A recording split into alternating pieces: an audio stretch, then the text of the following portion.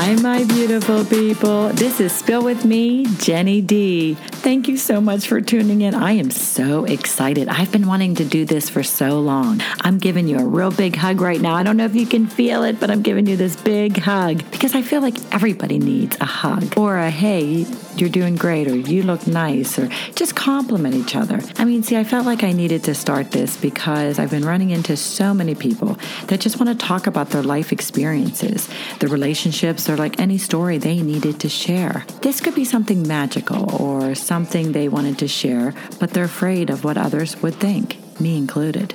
Or if you're hurting inside or have a funny story about life lessons you'd like to talk about, I would love for you to reach out. This could be the worst or your best times. Oh, listen, I have some good topics. We're going to have a lot of fun because I believe the best medicine is to talk about it because someone else is dealing with the same shit.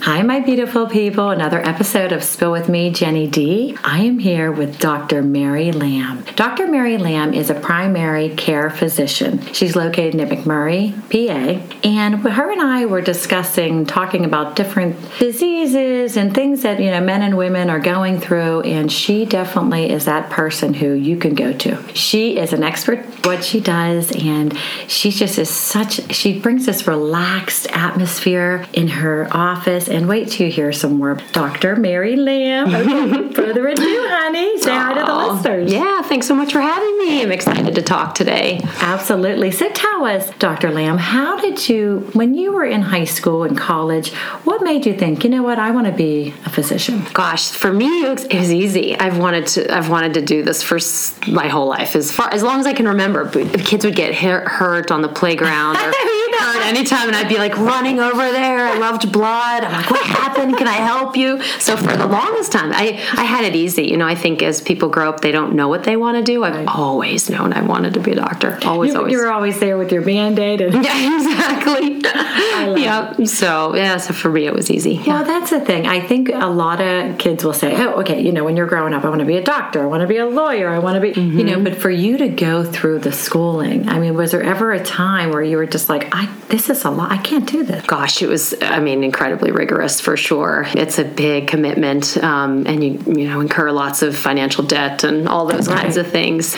I definitely had my trials and tribulations along the way, but it was always about medicine for me. I just love taking care of people. I thought I wanted to do orthopedic surgery initially, so my whole early life I prepared for that career, and I did an internship with an orthopedic surgeon in high school, for example, and loved it, and then did a lot of things in college to prepare. Then I even took a year off in between college and med school to do research, and I worked with the Capitals and the Bullets in DC, got published in orthopedics. And then when I did medical school, I did rotations in ortho. I loved it, but I met with the chairman to try to get a letter for residency. You have to go through these certain things in order to apply for residency, and he didn't even open my file. Why? Because I'm female. No way. So back then, it was just, the residency program that I wanted to go to. How many years ago was this? Oh gosh, I graduated from med school a long time ago. But it was long enough that it's different now. There are many women in orthopedics now, which is great, and there should be. Right. And I have no trouble.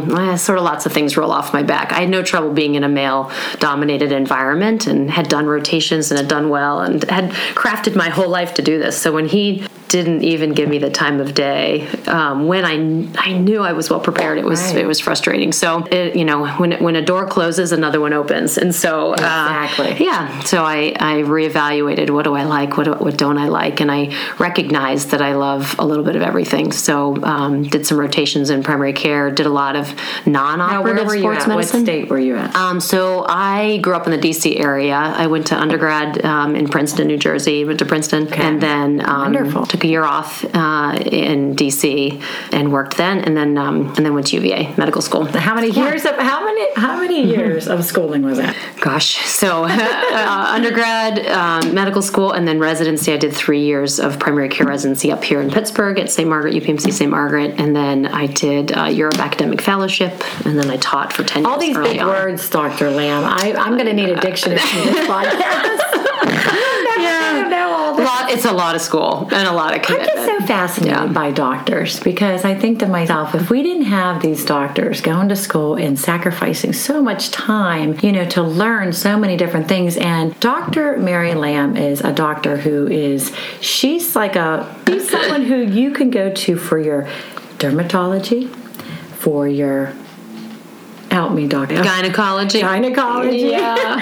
For just routine physicals, primary care, anything, illnesses. Yeah, I do. I'm a jack of all trades, which is great. You do families. It's not families, right? Do kids and adults, cradle to grave. Yep. Yes, and then you really get to know their history, and you get to, so then you can see things and how they play out. So then you know more about your patients than a lot of other doctors would know. Yeah, I opened a special practice. I do concierge family medicine now. I haven't always done that, obviously, but 6 years ago, I had a sister pass away from a brain tumor, which was life-changing for me. So sorry. So sad. And it really just made me reflect and want to do things differently. And so I chose to go outside the traditional system and open this practice so that I could still cherish the relationship with patients. It's the most important part, right? You know what? It's almost like when you're in a situation or somebody in your close friends or family and something happens to them, it actually, the light goes off and you say, you know what? I need to be that person. I need to be the advocate. I need to be the person who, knows about this and what she's gone through. I mean, did you do some research after she passed? Oh gosh, it was such a troubling time. It was tough, but it allows you to pause and reflect on how you're living your life and what's important to you. And I consider that a gift that she gave me, Absolutely. And tried to take all that pain and sadness and do something positive about it or with it. And so I opened this practice with lots of passion and lots of credit to her, giving me the guts to do it, and taking a big risk. Giving you the strength like to know that you can do it. She was a mechanical and aerospace engineer and was in a very male-dominated world and was larger than life. I mean, entered the room. She lit up the room. She just had this big personality, and she was always one that would go for it. So she gave me that push. You're just like her. I'm sure she's so proud of you. You're doing so well. I think about her every day. Yeah. Yes, and you know what? The more you talk about people and just bring out their life, and it makes you feel like they're still here. Right, exactly. The more you talk about it. Yep. But as Dr. Lamb and I were talking, this was a couple weeks ago, we were really trying to think of what medical would be something that we feel like people need to know about and we need to be aware of. We need to start taking care of ourselves, because after COVID, do you think a lot of things changed? Yeah, I mean, people were just so isolated. So their everyday habits and their everyday ways to take care of themselves changed dramatically. They weren't going to gyms anymore. Right. They were cooking at home. They weren't really having the structure of a work day or a school day. So lots of people were drinking more and just depressed. Yes, the mental health aspect. I mean, there's so many caveats with COVID. It changed all of our lives significantly. So it's been nice coming out of it and trying to get people back on track and trying to have people look at how they're living, how they're taking care of themselves, how they can make some changes that can be better for them. And for some people, it was a wake-up call. Yeah. Because like you said, you don't know what's going to happen. So if you live your life thinking like it's not going to happen to me, or it could happen to me, you have to have that courage to say, you know what, I'm going to do something I've never done. Because COVID really stopped us from thinking, wait, we're not unstoppable. Right. And you take so many things for granted, and then all of a sudden, all those things and opportunities and everyday life that you might have resented, all of a sudden you're grateful for, right? Just going to the store, anything, just going out to eat, going to the gym, going to work, going to school, and seeing people's faces and their smiles and being able to talk to people, and I think that just really put us in a whirlwind. But as we were talking, hon, heart disease, what month is heart disease? Is it February? It's February, yeah. But gosh, it's always worth talking about because it's so common. It's the most common thing that we treat as physicians. It's the most common thing we see. I was going to say, okay, so for some reason, I don't know if a lot of women and men are aware that this is the number one cause of deaths for mostly women. No, men too. Oh, really? But I think that's sort of known more. I think the popular opinion is that it's a male disease or much more male dominated than female dominated, and it's not.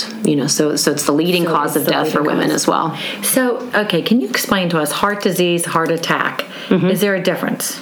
Oh, yeah. So there are lots of forms of heart disease. I think it's a big basket that we put everything into. But a heart attack is a specific type of heart disease where someone has a blockage in an artery, which is a blood vessel that feeds the heart.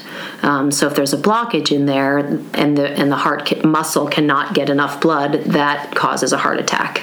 Okay. So that's a specific type of heart disease and is common. There's also rhythm disturbances that people can get. So what does that mean, hon? It means the heart isn't beating correctly. So those are common as well. Like atrial fibrillation is probably the most common one that people have heard of, I think. And it's just when the heart beats very fast and irregular. Now, you're sitting at home right now and you're listening to our podcast. How would you know? Sometimes you don't know that you have coronary artery disease, and most of the time with rhythm disturbances, you feel it. You feel that your heart's either racing, or you feel palpitations, or you feel that it's irregular all the time, or you feel your pulsing, it's jumping all over the place.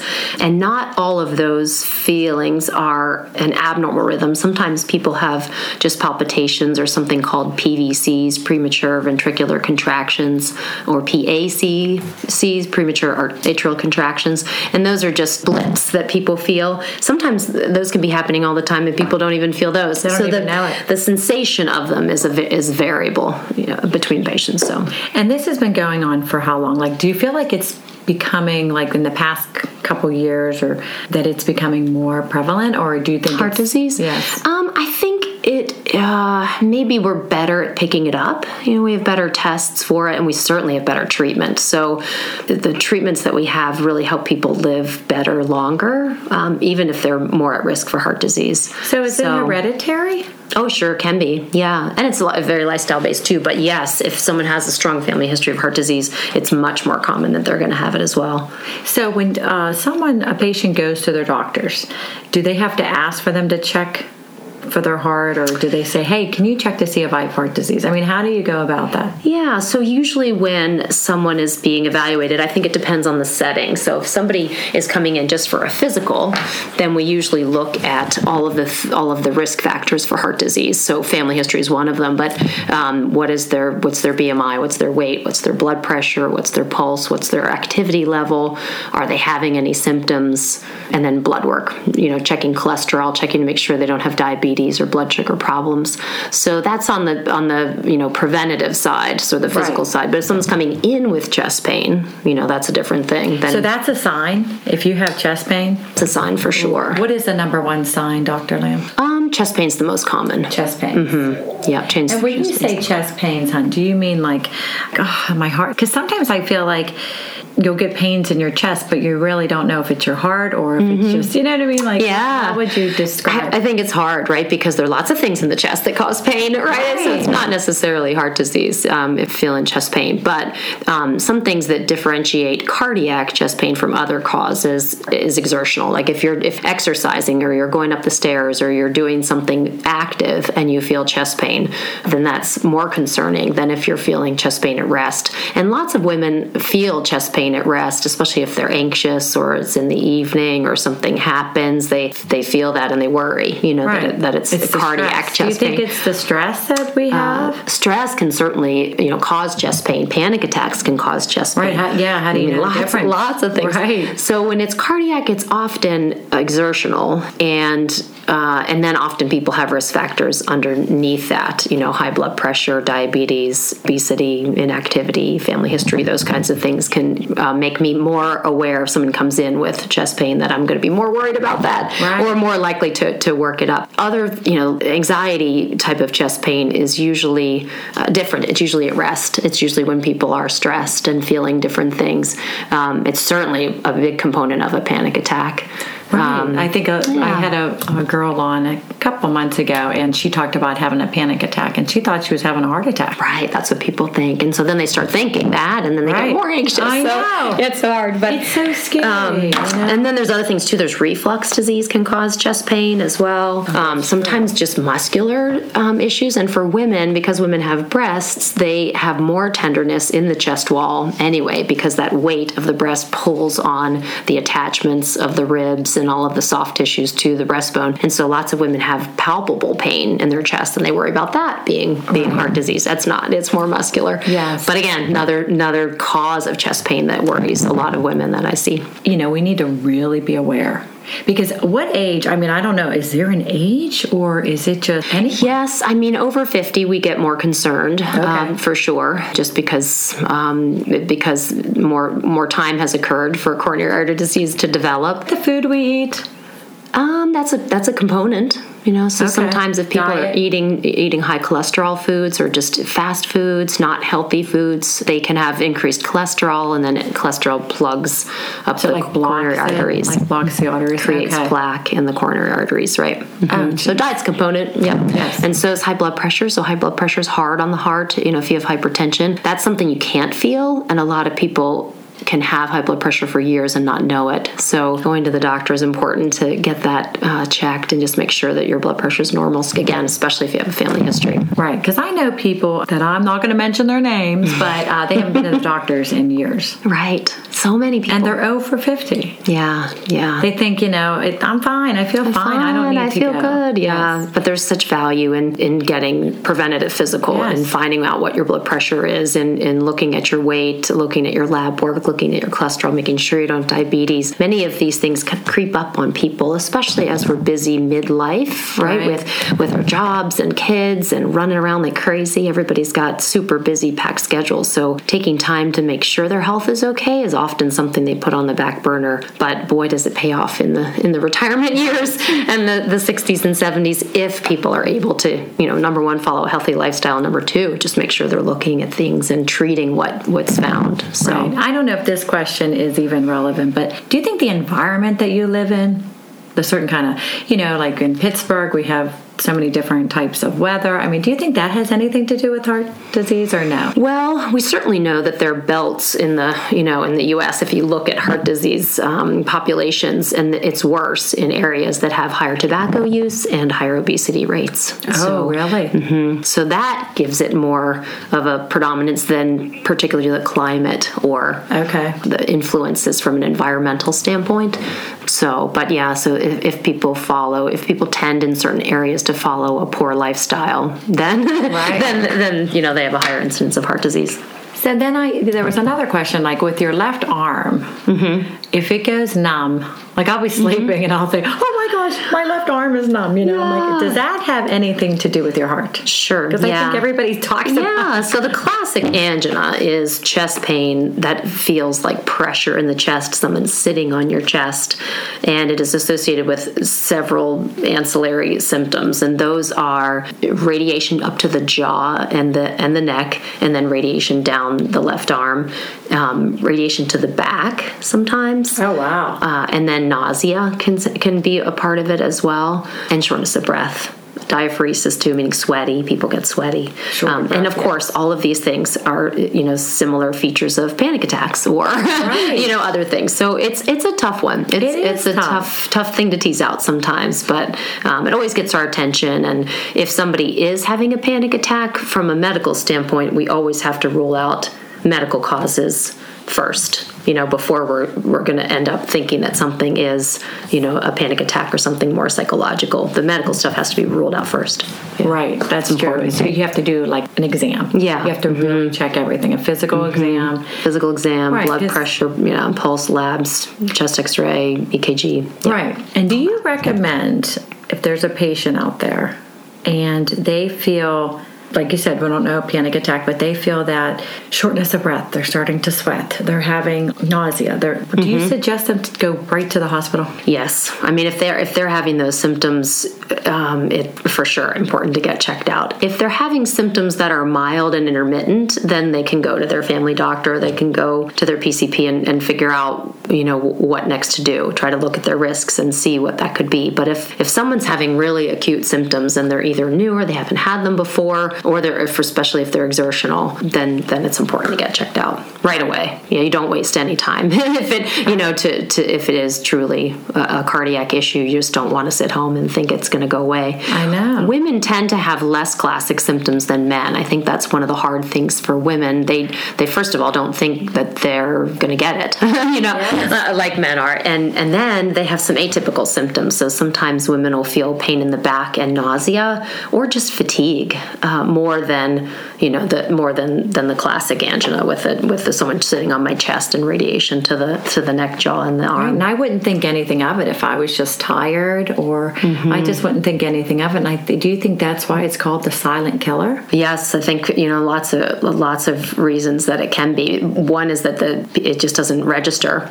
The symptoms aren't registering to people that, oh my gosh, I might be having a heart attack. Two is a lot of the problems that can cause it are also silent, like hypertension, sometimes diabetes. What is hypertension? Hypertension is high blood pressure. So that's the same as high blood pressure. Yeah. I can't use my medical terms. I know. Yeah. The listeners, I'm like listening. Yeah, sorry.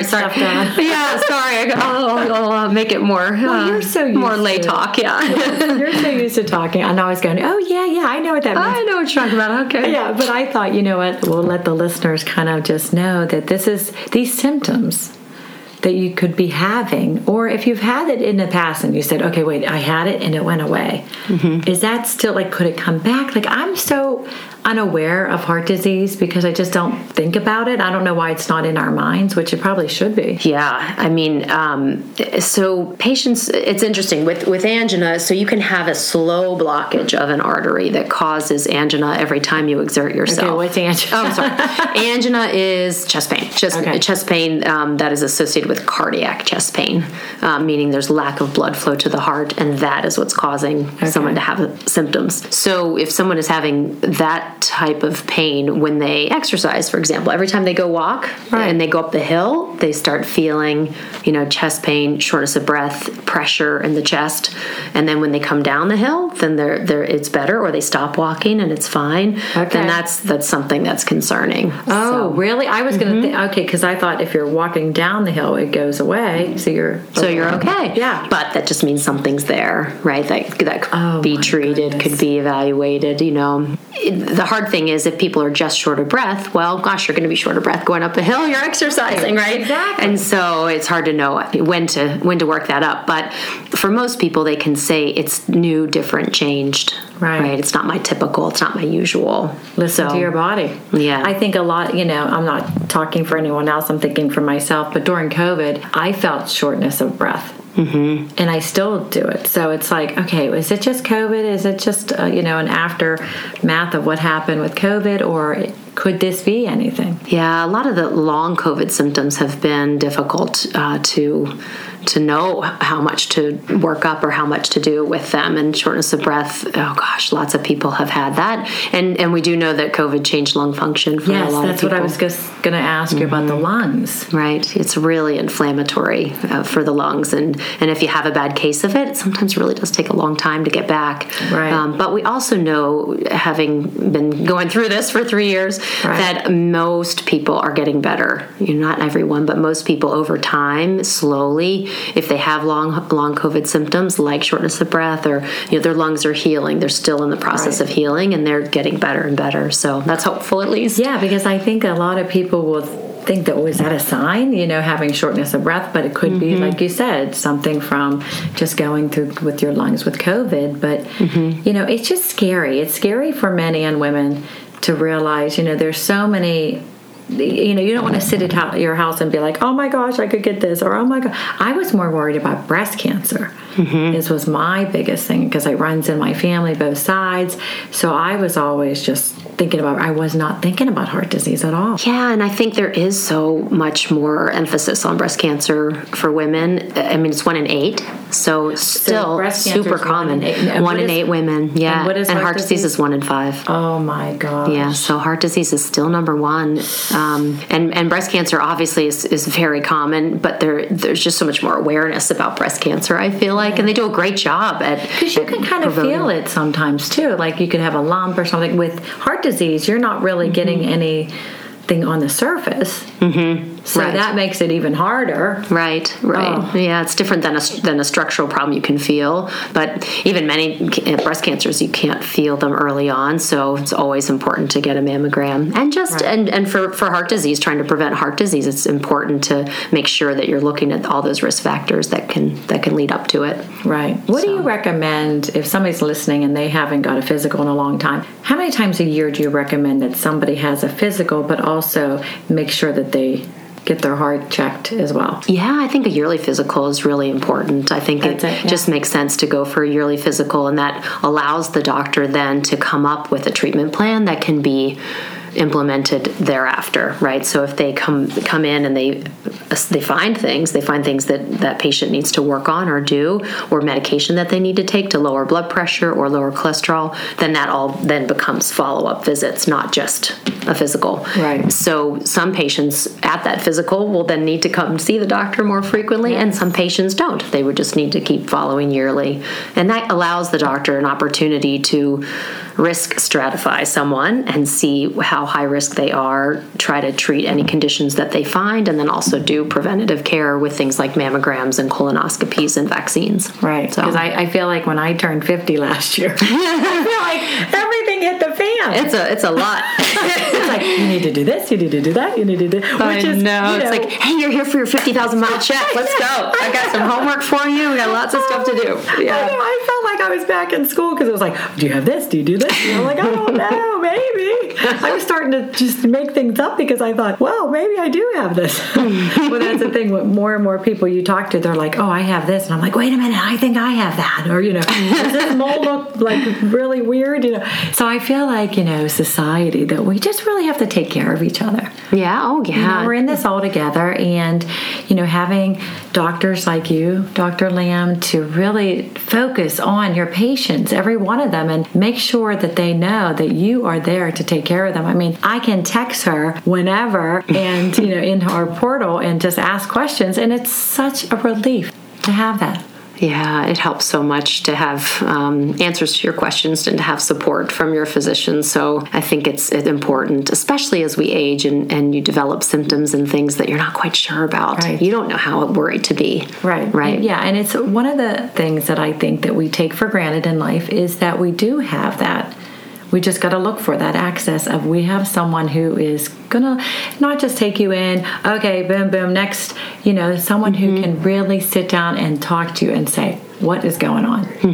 I feel like a lot of people need to have more of that. Oh, yeah, definitely. And our healthcare system struggles, I think, to provide an environment that allows us to do that as physicians. And that's why a lot of physicians are burnt out and struggling, because they went into this to treat patients and to listen to them. And so there's lots of constraints on their time. It makes it difficult to do that reliably every patient every day, which is frustrating. Why I chose to practice differently. But it is really important, I feel like, for patients to have a primary care physician and to develop a relationship with someone who can get to know them and to help them figure out, are these new symptoms or are these things important for me to pay attention to? Absolutely. Absolutely. And what do you think as far as symptoms? What would you tell somebody so that we're going to get off the air here, and I want somebody at home to be like, should they Google it? This scares me when people Google heart disease. Oh, gosh, yeah. Google is really tough. I mean, it provides so much information for people, but the problem is without medical education and without an understanding of the context, Google leads to death for everybody. I mean, you can find anything. You get a bite from a bug, and you're like, oh my gosh, I'm dying. I'm dying. That's it. Google told me so. Yes, Google is scary. So I think it's a blessing and a curse. It can provide information, but it's better to try to run it by your doctor and make sure you're getting the type of care that you need. Right. And I say that some of my friends or family that don't go to the doctor, some of them don't have the health care. They don't have the insurance to cover a lot of these tests. So that's the hardest thing that I feel that, Yeah. what can you do? It is true. I think if people elect not to carry insurance, sometimes it's worth paying for out of pocket for certain things, because if you look at the cost of that compared to the cost of insurance, they're probably still not paying what they want on a monthly basis. Right. I have a lot of patients in the practice who choose catastrophic coverage, so they're not paying a lot of monthly insurance. They just have it for a horrible accident or cancer diagnosis or something terrible. Just emergency type of coverage, and then 98% of everything else, that they need. And so, people are in the practice for lots of different reasons, but people who don't have insurance, I can understand that it's an expense that could be hard for them. But I'd encourage them to get catastrophic coverage, because what is that, honey? That means that it's health insurance that kicks in if you have an enormous healthcare need. If you're in a car accident and you have surgery and you have to be in the hospital for an extended period of time, that could bankrupt somebody. So they could just apply for that? Yes, you can choose plans that cover that. Usually they're high deductible plans, and so you still have to pay a lot of regular, routine, preventative healthcare cost. That's the problem. Yeah.